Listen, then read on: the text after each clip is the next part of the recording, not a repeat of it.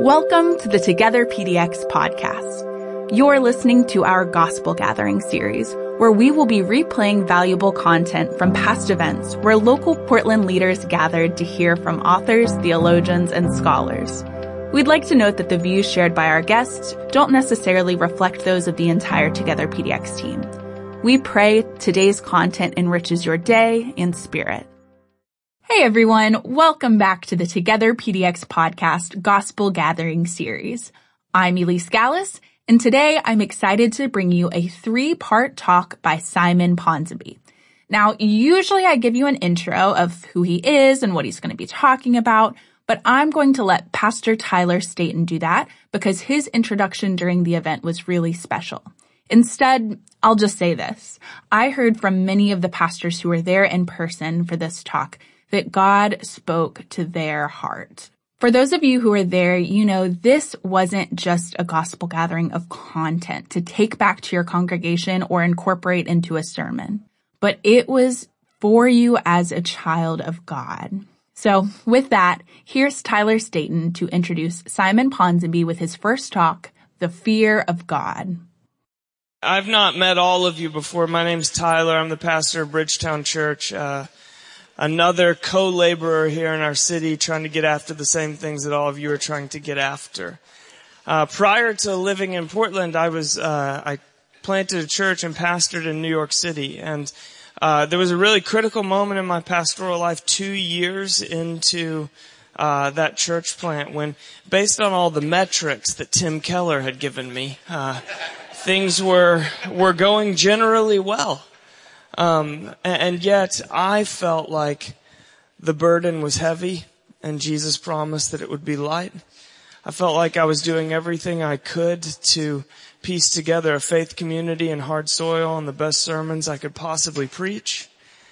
And then I was reading the pages of the New Testament and I was seeing that there seemed to be joy where I felt a lot of hardship. There seemed to be a supernatural sense of power in God's movement where I felt like I was gritting my teeth and typing words in a room by myself that might somehow make this thing happen. And I just began to think, I have got to figure out what is going on with the Holy Spirit. And that led me on a journey that was aided greatly by a book called More, which was written by Simon Ponsonby. And I can remember laying awake late at night in my 450 square foot apartment that my family of 4 lived in together, reading and praying and asking that what I was reading on these pages about a real thoughtful but honest experience of God's presence and power would become my own and would begin to kind of be the wind at the back of all of my work in ministry, as it seems to be on the pages of Scripture to me.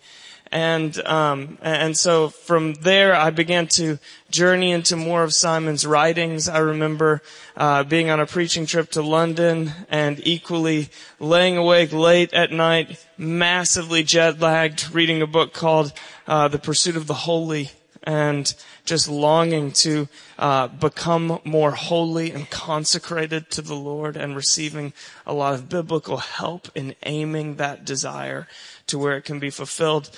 So Simon is someone who from a distance has blessed me through the words that he's written down. If you're not familiar with Simon Ponsonby, he hails from Oxford.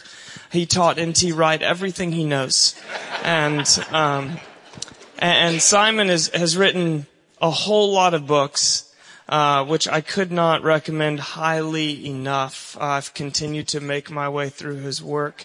He probably will resist this, but he's a theologian for sure. He is a man who is rooted deeply in the Scriptures and knows the Scriptures well, but he's able to articulate the Scriptures to the everyday person. And that's my favorite kind of theologian because I am an everyday person. And so that's who I need.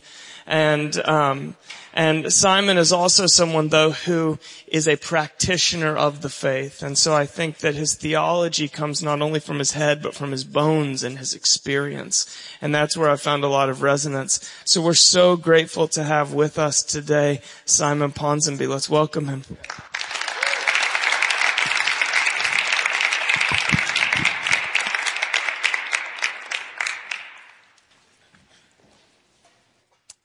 Well, I've never had an introduction like that, and I know you're all going to be very disappointed after it. What a privilege and a pleasure to be here. King David said, "Who am I and what is my family that you've brought me this far?" And I've come a long way, 22-hour drive, but I pinch myself when I'm away from home and find myself in amazing contexts with God's people talking about the Lord, and I think, who am I to be doing this? And you may well think that after I've spoken as well. But it is an awesome privilege, and I'm honored and humbled and slightly intimidated by it. I want to thank Ken and I want to thank Kevin and the team for the invitation. We flew in late on Tuesday night, and we haven't slept since. I came with one of my colleagues, so I hope that something of what I say makes sense and isn't too addled, filtered through the jet lag. But our desire today is to meet the Lord and to be renewed again in our affections for him, our commitment to him, our service for him, our experience of him. My friend Owen was telling me that he was at a conference a while ago, and a very distinguished preacher got up and was being interviewed and was asked the question, what would Jesus say, do you think, to those who are gathered here? And there were ministers, a ministers' conference. And the preacher said he thought Jesus would say, thank you.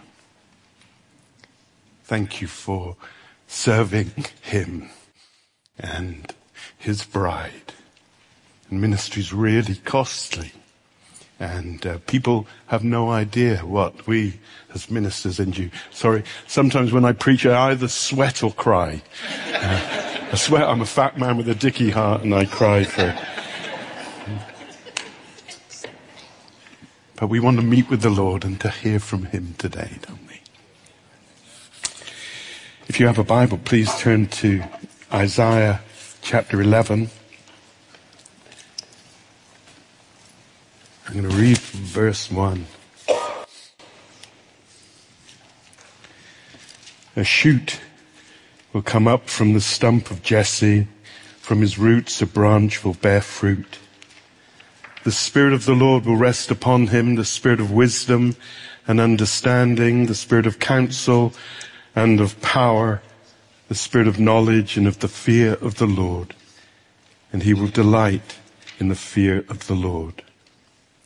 He will not judge by what he sees with his eyes or decide by what he hears with his ears, but with righteousness he will judge the needy. With justice he will give decisions for the poor of the earth.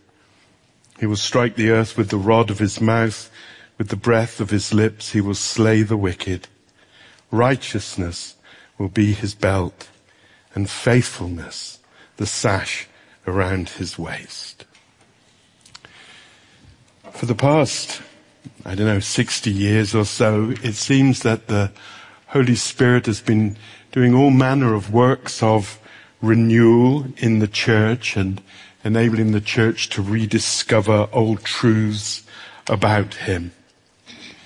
We've learnt more about the fullness of the Spirit or the baptism of the Spirit, or we've learned about the gifts of the Spirit. We've been pressing into intimacy in worship, every member ministry, a Spirit-based community and ecumenism based on our pursuit of Jesus rather than a lowest common denominator of doctrine.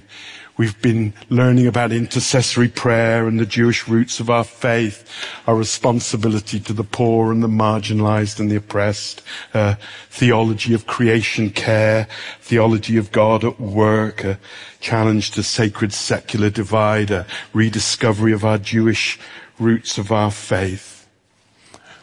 And all these things have been really important, and there are more things that the Lord has to show and to help us rediscover. But one of the things that I believe in this season the Lord wants us to rediscover is the fear of the Lord.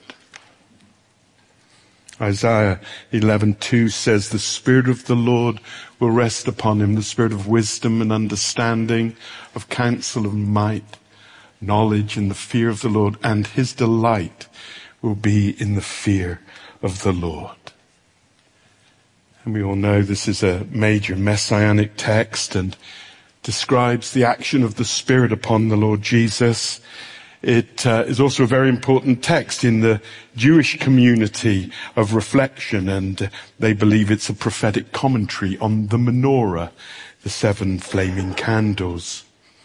In the history of the church, it was the number one text through the medieval period to understand the nature and character and work of the Spirit in the church. It was always used at ordinations and at confirmations in the Western tradition. And structurally, well, we can parse it in different ways, but it seems to me there are 3 couplets and a conclusion. There are 7 graces or gifts that some see here, and they relate to 2 categories, that of revelation and that of unction, of a divine knowing and an exercise of divine power. But the 6th and the 7th are really intriguing, perhaps surprising. They talk about the fear of the Lord, and then Isaiah underlines this, under prophetic anointing, underlines this, and his delight will be in the fear of the Lord.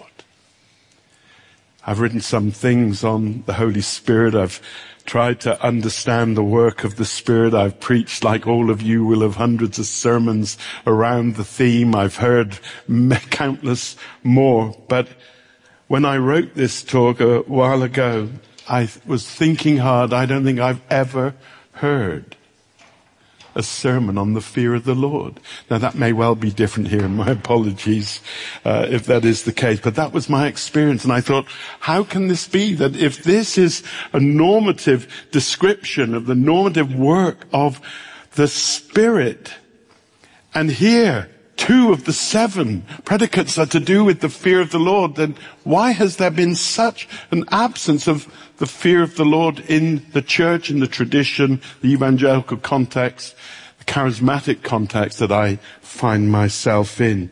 And it got me to wondering whether or not what Spirit we had actually received if we haven't got this fear of the Lord. And I wondered if I'd been reading Scripture and doing all my reflecting and writing on this with one eye closed and one chamber of my heart closed. I do believe that we are living in the days when we need more of the fear of the Lord in our hearts and in our church communities, and that spilling out into our neighborhoods. So what then is the fear of the Lord? Well, in one foundational biblical text in the 10 Commandments, in Exodus 20:20, Moses tells the people, do not be afraid. Don't be afraid. God has come to test you so that the fear of God will be with you. And that appears like an oxymoron. How can, on the one hand, Moses say, don't be afraid, and then on the other, fear the Lord? Because somehow the fear of the Lord is not actually an equivalence, even though it may sound it in a semantic way, to being afraid. The fear of the Lord is not the same as being afraid of the Lord per se. The fear of the Lord is a delight and not a dread. And the word there for delight is from the Hebrew. I believe I'm no Hebraist, but it's a word rooted in smell. The word for smell. That God delights in a burnt offering. I don't know do you have Bisto gravy here? They'd understand that back home. The gravy, and there used to be an advert for the gravy called, Bisto, as they breathe it in. And this is like a kind of Bisto moment. Or it's like savoring the fresh coffee. That fresh coffee in the morning. The delight will be in the fear of the Lord. Takes a deep breath and inhales it and says, yes.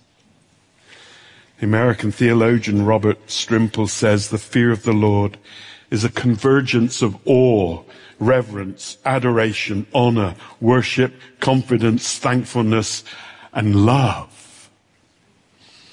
He seems to have thrown a lot of words at that.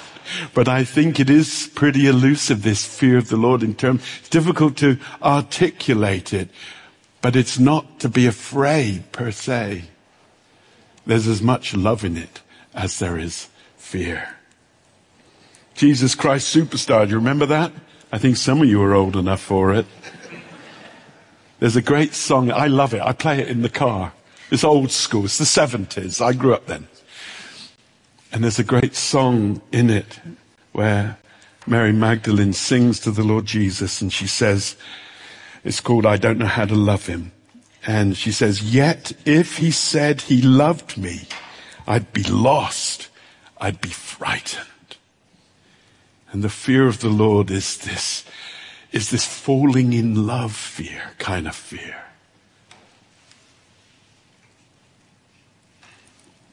Tim Keller defined it with the illustration of Christopher Lee, who was obsessed with J.R. Tolkien. Christopher Lee played Sauron in Lord of the Rings. And Tim Keller says that when Christopher Lee met Tolkien as an old man, Christopher Lee said he felt like kneeling. The fear of the Lord, you find your knees. I think we've lost our knees in the church. I have a friend, a songwriter called Tom Reed, and he said whenever he hears the term, the fear of the Lord, he thinks about the time he went to a race course. We're not recommending promoting race courses and, making no value judgment about that whatsoever here at this moment. But he said he went to a race course and he stood as a little boy and he stood down with his dad. And he said, as the horses came round, thundering round the course, he said the whole ground shook and he took a step back and he took a deep breath. That's the fear of the Lord, that he comes thundering and we step back. All of these, I think, are helpful to me in trying to understand what this elusive fear of the Lord is. It's a kind of woe and a wow all in one. Marilyn Adams, some of you may have read her work, professor of philosophy at Yale. She was in Oxford previously. I remember having lunch with her. She just laughed through lunch. I thought, you're not far from the kingdom if you can laugh. And she said that in her prayer, her jet lag, her prayer was this. She said, God, you are really, really, really big. And we are really, really, really small. I love that. That was an Oxford Regis professor of philosophy, the top chair in the land. And then she goes to Yale. And yet, when it comes to describing God, this brilliant philosopher, what she's going to say, you are really big and we are really small. I think that's it. It's about perspective. It's recognizing God as our creator and we are just a loved creature before him. He's God. And we worship the one who loves us and has reached out to us. He is holy and we're sinners. And yet he hasn't turned his back on us. Instead, he's advanced towards us. And he saw us from afar and he loved us. I became a Christian in 1985. And my first real sense of the fear of the Lord was in 1986. I attended a major conference in England, and Michael Green, I don't know if you'd have heard or read of Michael's work. Michael Green, I remember preaching on Philip the evangelist and the signs and wonders and the charismatic power that accompanied his ministry in Samaria and so on. And he preached on it. And I thought, this is amazing. And he was a short man. He was only about sort of 5'4", but he seemed to be a giant on this stage. And I remember thinking, I never heard preaching like this. And he finished, and then we had a coffee break, and up got John Wimber. And I thought, who is this man? And he was wearing like lemon-coloured clothes, and I go, what is this? And he got up and he was sweating, and he said, oh, I know, I need to lose weight. And I just thought, this is so unusual, And then he taught, and it was good. And then he invited us to stand, and he prayed that God, by his Holy Spirit, would manifest his presence and power and majesty and glory amongst us. I just heard one of the best preachers in England preach. And then I listened to John Wimber with his Californian accent. I'm not quite sure what he said. I don't remember a word of it. I just remember at that moment, someone beside me screamed as she was set free from trauma and pain that was suppressed by the presence of God. And then people began falling over. I'd never seen any falling over, laughing, crying, physically manifesting. I thought this is bedlam. And I didn't know whether I should run out or run to the front. I just felt I needed to run. So there needs to be a response here. But it seemed God came. God was immediate to us, tangible, powerfully among us. I'd heard a sermon that was peerless on the anointing of the Spirit and the gifts of the Spirit that accompany the evangelist in the early church. But here was John Wimber, somehow humbly and simply able to open our hearts to God, and God came amongst us. And it was terrifying and wonderful all at once. It was woe and wow. I've never forgotten it, never recovered from it. God. Now we know God is always everywhere, and where he is, he's always as himself. But there are times when his presence becomes more present, more powerful, more visible, more tangible to us. And in that moment, there's fear and trembling, as Kierkegaard would quote Paul. And there's wonder, and there's wow. The fear of the Lord is the normal Christian life, or should be. Over 300 times in Scripture, it talks about the fear of the Lord. In fact, I mentioned Kierkegaard. He said it is the essence of the Christian life to live in fear and trembling under God. Orthodox Jews, I love, they pray every day that God would give them the fear of the Lord. Someone wrote to me a week ago. I was really struck by it. And one of the reasons I'm giving this message, I had thought about it and then I was going to change it. But she said that she had been praying regularly that God would give her the fear of the Lord. I wonder if you've ever prayed for that. The fear of God frames life with God. It's a major theme in Deuteronomy 5:29. Fear God that it might go well with you in the land. Deuteronomy 10:12. Fear God for your own good. The fear of the Lord is to frame the life of the people of God in the land that he gives them. And when they fail to fear the Lord, then they forfeit their right to life in the land, and exile comes. The exile is a consequence of a failure to honor God, to be in awe of God, and to live rightly before him. The most often repeated proverb in Scripture is the fear of the Lord is the beginning of wisdom. It's the beginning of wisdom. And the writer to Ecclesiastes says the end of all things, the whole duty of man is to fear God. Our lives are to be framed by the fear of God. Like an inclusio, a bracketing of our life. We live within those parameters, the fear of God, the awe, the love before him. Some think that the fear of the Lord is just an Old Testament concept. You hear this sometimes and it's wrong. St. Peter said we're to respect everyone, honor the emperor, and fear God. The Apostle Paul in Romans, after a whole catalogue, a litany of sin, at the end he says that sin is not fearing God. Romans 3:18. The fear of the Lord is to instruct us on how we live justly. Often it comes with ethics. It's attached to an ethical directive to honor the poor and to not act injustice, and then fear God. It informs how we live and serve others. But the fear of the Lord brings God's blessing. And the psalmist offers all sorts. Here's just a few I'll throw out. Talks about those who fear God are befriended by him and directed by him.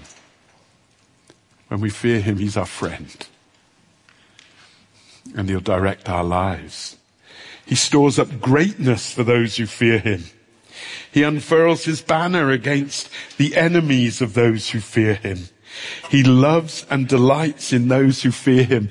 I love that psalmist line. We delight in the fear of the Lord, and when we delight in the fear of the Lord, he delights in us. What a beautiful thing that is. His eyes are on those who fear him. He provides for those who fear him. He encamps around those who fear him. He fulfills the desires of those who fear him. No wonder Isaiah can say that the fear of the Lord is a treasure. A treasure. The fear of the Lord is the normal Christian life.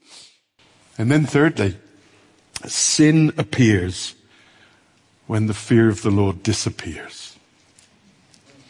And that's often where we find ourselves in our own lives and in our people's lives. And let me suggest three things here. First, when we lose the fear of the Lord, we trivialize evangelism. Paul in 2 Corinthians 5:11 says, knowing the fear of the Lord, we persuade men. Knowing the fear of the Lord, we persuade men. There were actually two key motivators for Paul and his ministry as an ambassador of reconciliation. He tells us in 2 Corinthians 5:10 and 11, that's the fear of the Lord. Living in the fear of the Lord, in the view of judgment, is a motivator for his mission. That one day we will all stand before the Lord of heaven and earth, and our life will be laid bare before him. And he who is surrounded by a belt of righteousness will judge us according to his standard. Knowing the fear of the Lord, we persuade men. We work hard. We bring everything we've got to convince and compel people to embrace Jesus. And the second motivator is, of course, 2 Corinthians 5:15, that the love of Christ compels him. The two hand in hand, the fear of the Lord and the love of Christ. The love of Christ constraineth me, as the King James says, compels me, motivates me. I'm moved by these two things. The love and the fear of the Lord. And many Christians want the love of the Lord, but not the fear of the Lord. And some Christians actually only want the fear of the Lord and just put hellfire in the, rather than the kindness of God leading people to repentance, they just want to scare them into hell. That doesn't seem to be apostolic. But it's both. And error comes when we drop or emphasize one over the other. Tertullian said that the mark of a false prophet was that they do not fear God. You'll know from all your theological studies that he had a real issue with the Marcionites who wanted to cut apart the scriptures and get rid of the Old Testament and get rid of the Old Testament God. But the big issue with Marcion was he didn't like the fear of God. He didn't like a holy, awesome God coming in judgment. Instead, he advocated a kind of love and antinomianism. If you reject the Bible and the Bible as a source and norm for belief, then you invent your own doctrines and you invent your own ethics. And God, who doesn't judge sin because humans are fundamentally good and there is no final judgment and heaven is not just open and available to all, but all will find themselves there. And if that's your God, people are not sinful and sin isn't going to be judged, and you don't have Jesus as a substitute and paying the price and the penalty, taking the judgment for our sin on himself, and you dilute what the cross is about. You dilute the blood of Jesus, and the church is no longer the vehicle to communicate the gospel of salvation, but really it's just a community and just social club. Mark Tooley, the head of the Institute on Religion and Democracy, lays the blame for the decline in the church in America in places on liberalism that negates evangelism. And he says this: liberal theology certainly doesn't acknowledge a need for saving souls or evangelism. And of course, if you don't teach the need to save souls or evangelize, consequently you don't do evangelism. And then churches will decline, maybe not immediately, but within a generation.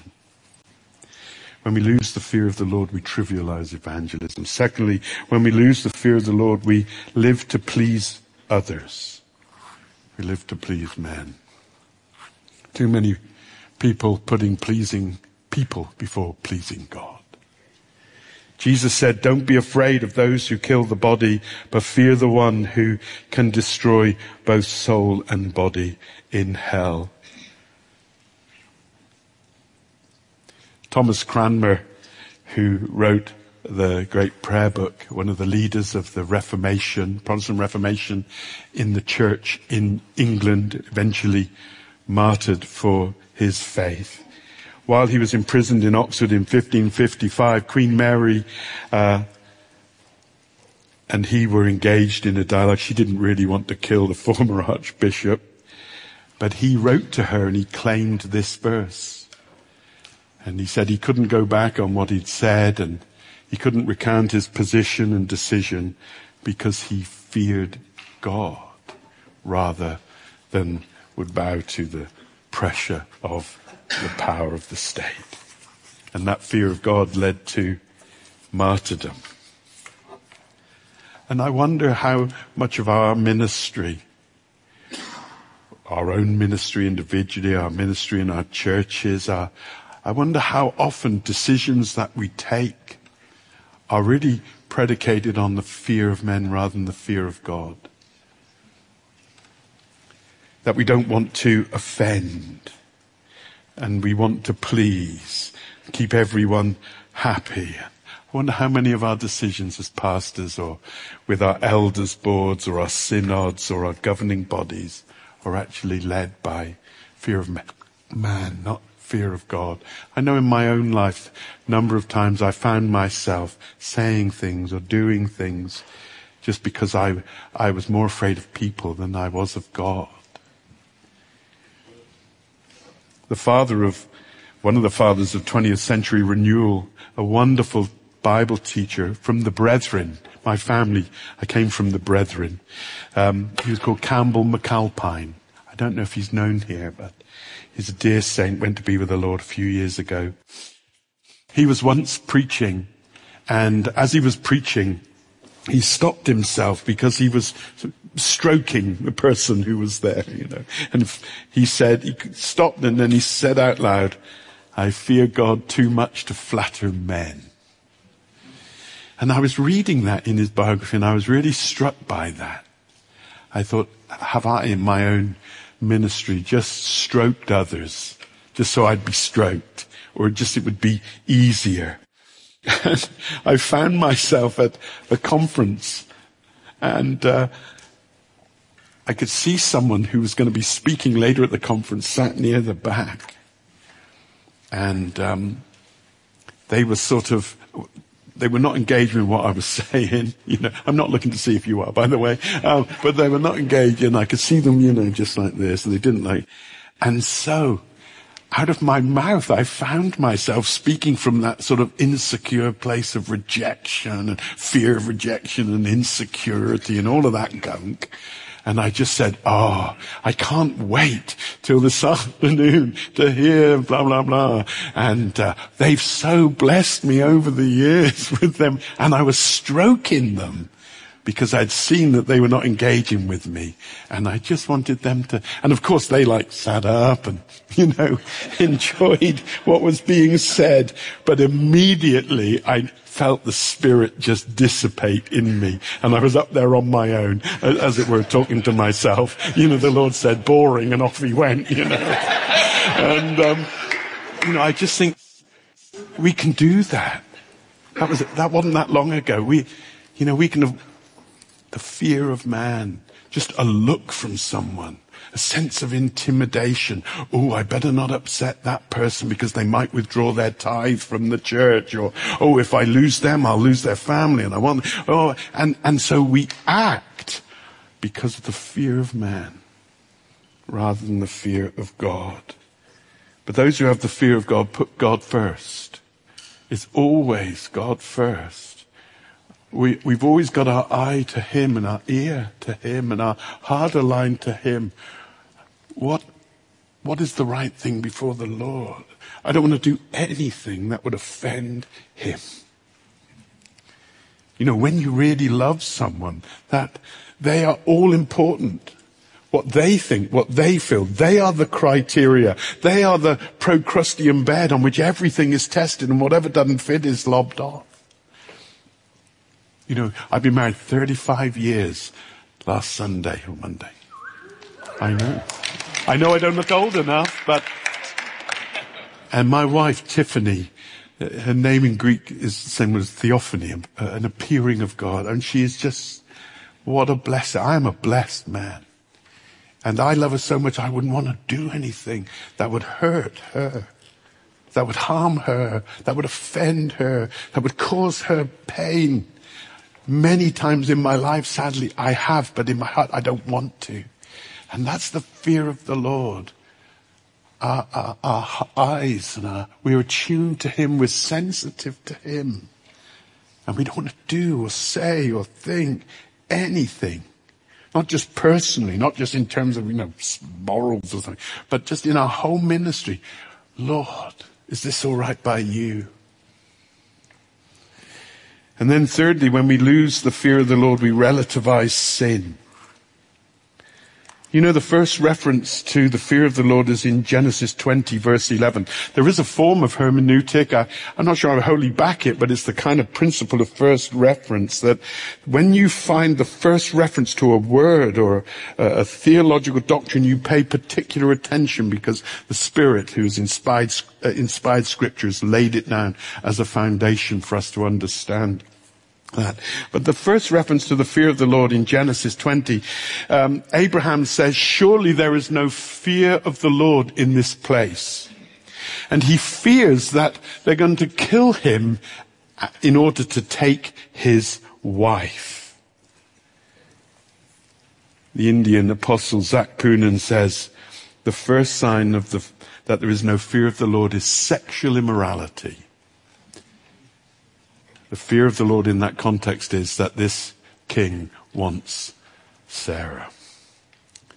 And when the fear of the Lord disappears, very often sexual immorality appears. You cannot commit adultery in your mind or in act if you fear the Lord. You just can't do it. I don't think you can ignore the poor if you fear the Lord. I don't think you can fill your tax returns if you fear the Lord.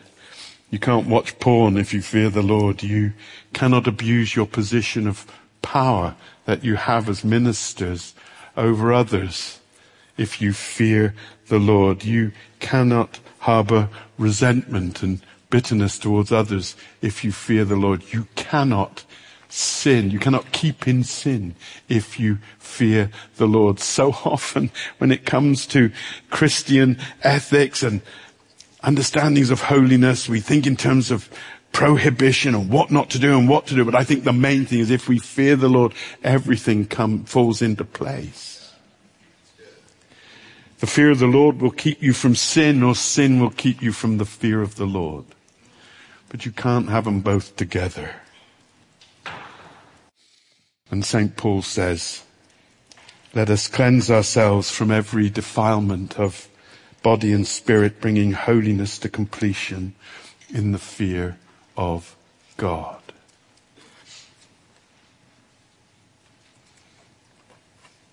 There's not enough fear of the Lord in the church. And then, lastly, the fear of the Lord brings the nearness of the Lord. When we fear him, we bring him near. Something we see in the early church. We see it in Acts. The fear of the Lord is a very prominent theme, and so is the immediacy and the power of God in signs and wonders. And so we see in Acts 2:43, it says, everyone was filled with fear, and many wonders and miraculous signs were done by the apostles. They go hand in hand, the fear in the Lord, and they got many miraculous signs and wonders. You know, I've been a Christian 30, however many years it is now, since 85, going on 39 this summer. And I've been around charismatics a long time. I'm a card-carrying charismatic. I hope that doesn't offend you, but I am. I mean, I've got a T-shirt with it, and I've written books on it. All of that stuff. I haven't seen many signs and wonders. Not many. In fact, the truth is just a few. In all these years. Hundreds, thousands of appeals. Pray for hundreds and thousands. Not a lot of power. Manifest power. Yes, the power of the gospel that saves. I've seen that. Praise God. That's the most important demonstration. But this kind of power that we see written about in the book of Acts, with many signs, miraculous signs and wonders. No. And I wonder if there isn't a fundamental equation here. The fear of the Lord brings the nearness of the Lord. And when we fear him, honor him, live in awe before him, his Spirit comes and rests upon us. And when he comes as himself with all his attributes. And things are moved out of the way with the fear of the Lord so that he may manifest his power. In Acts 5:11, following the death of Ananias and Sapphira, who lied against God, it says, great fear seized the whole church and all those who heard of these events, and the apostles performed many signs and wonders. There it is again. Many signs and wonders in the context of the fear of the Lord. I believe we're living in a time when the church is going to be returning to this apostolic understanding of living rightly before God and his great power manifest amongst us. In Acts 9:31, and I love this verse, it says, the church lived in the fear of the Lord and the comfort of the Spirit. Isn't that a great verse? Fear of the Lord and the comfort of the Spirit. Again, the fear of the Lord is not about being afraid. Somehow when we fear the Lord, his Spirit is present and comforting us. That's a sweet verse, that is. Well, we need to finish and have a cup of tea. You'll know of Duncan Campbell, who was so used of God in the Hebridean revival. that took place in the Hebridean Islands in the late 1940s. He was a remarkable man. He was an evangelist, and he was ministering in Ireland, actually. He was due to be ministering for a while, and as he was speaking, he was actually stood up speaking, and we're about to speak, and the Spirit said, you need to get over to the Hebrides. And he said, what? And he said, right now. And he left instead of preaching, and I might just walk out if the Spirit tells me, but and God used him in an extraordinary way.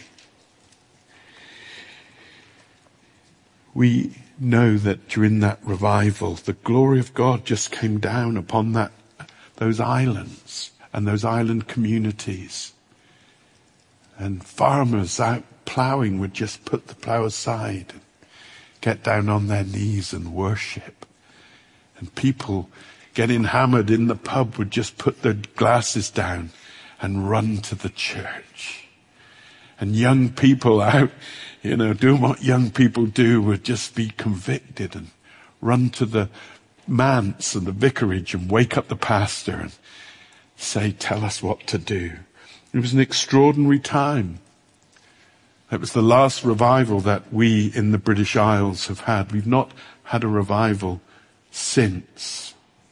In England, we haven't had one since the 20s, the Lowestoft revival, over 100 years. We need a revival. But for renewal to become revival, the fear of the Lord is the door. Anyway, Campbell recalls that when he arrived on the Isle of Lewis, he says, I shall never forget the night that I arrived at the pier on the mail steamer. He says it was the 7th of December. I was met at the pier by a minister and 2 of his elders. Just as I stepped off the boat, an old elder came up to me and he faced me. He said, Mr. Campbell, can I ask you a question? Are you walking with God? Always a good question to ask a minister. And Campbell says, oh, here were men who meant business. And I was glad I was able to say to them, well, I fear God. He says, the elder looked at me and said, well, if you fear God, that'll do. If you fear God, that'll do. And the fear of God that really did grab the heart of that man was a context and became a conduit for God to come in great power upon the island, and through the preaching of the gospel bring many to him. We haven't seen the like since in England or Scotland or Wales or Ireland. And we need to see it. We need a revival. We need the renewal in the church to spill out into our communities, into revival. And for that to happen, this, I believe, is a missing key. The fear of the Lord, a right understanding and a right relationship and a right alignment with Him. And we can't expect it with our people that we minister to. It begins with us as the leaders of our church communities. We can't whip it up. We can't work it up. That's just religion, and that often leads to legalism, and that can quench the Spirit. What we need is to ask the Spirit of God to rest upon us, the Spirit of wisdom and understanding and counsel and might, the Spirit of the fear, knowledge and the fear of the Lord, and for the Spirit to stir up in us a delight in the fear of the Lord. I'm going to pray and then we're going to have a cup of tea. Is that right? Well, Lord, we bless you.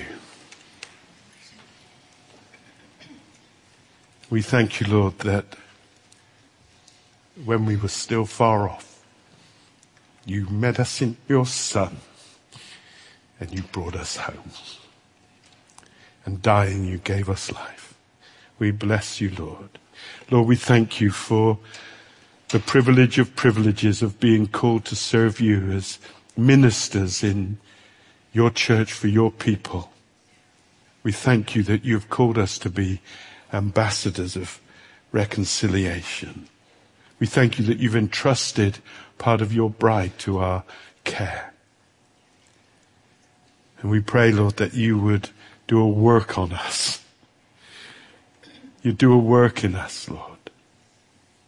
We pray that you'd forgive us where we have put ministry first. We pray you'd forgive us where we've put ourselves first. We pray you'd forgive us, Lord, where we've put the fear of men first. And we want to put you first, Lord. We want you to be front and center. We wanted it to be all about you, Lord.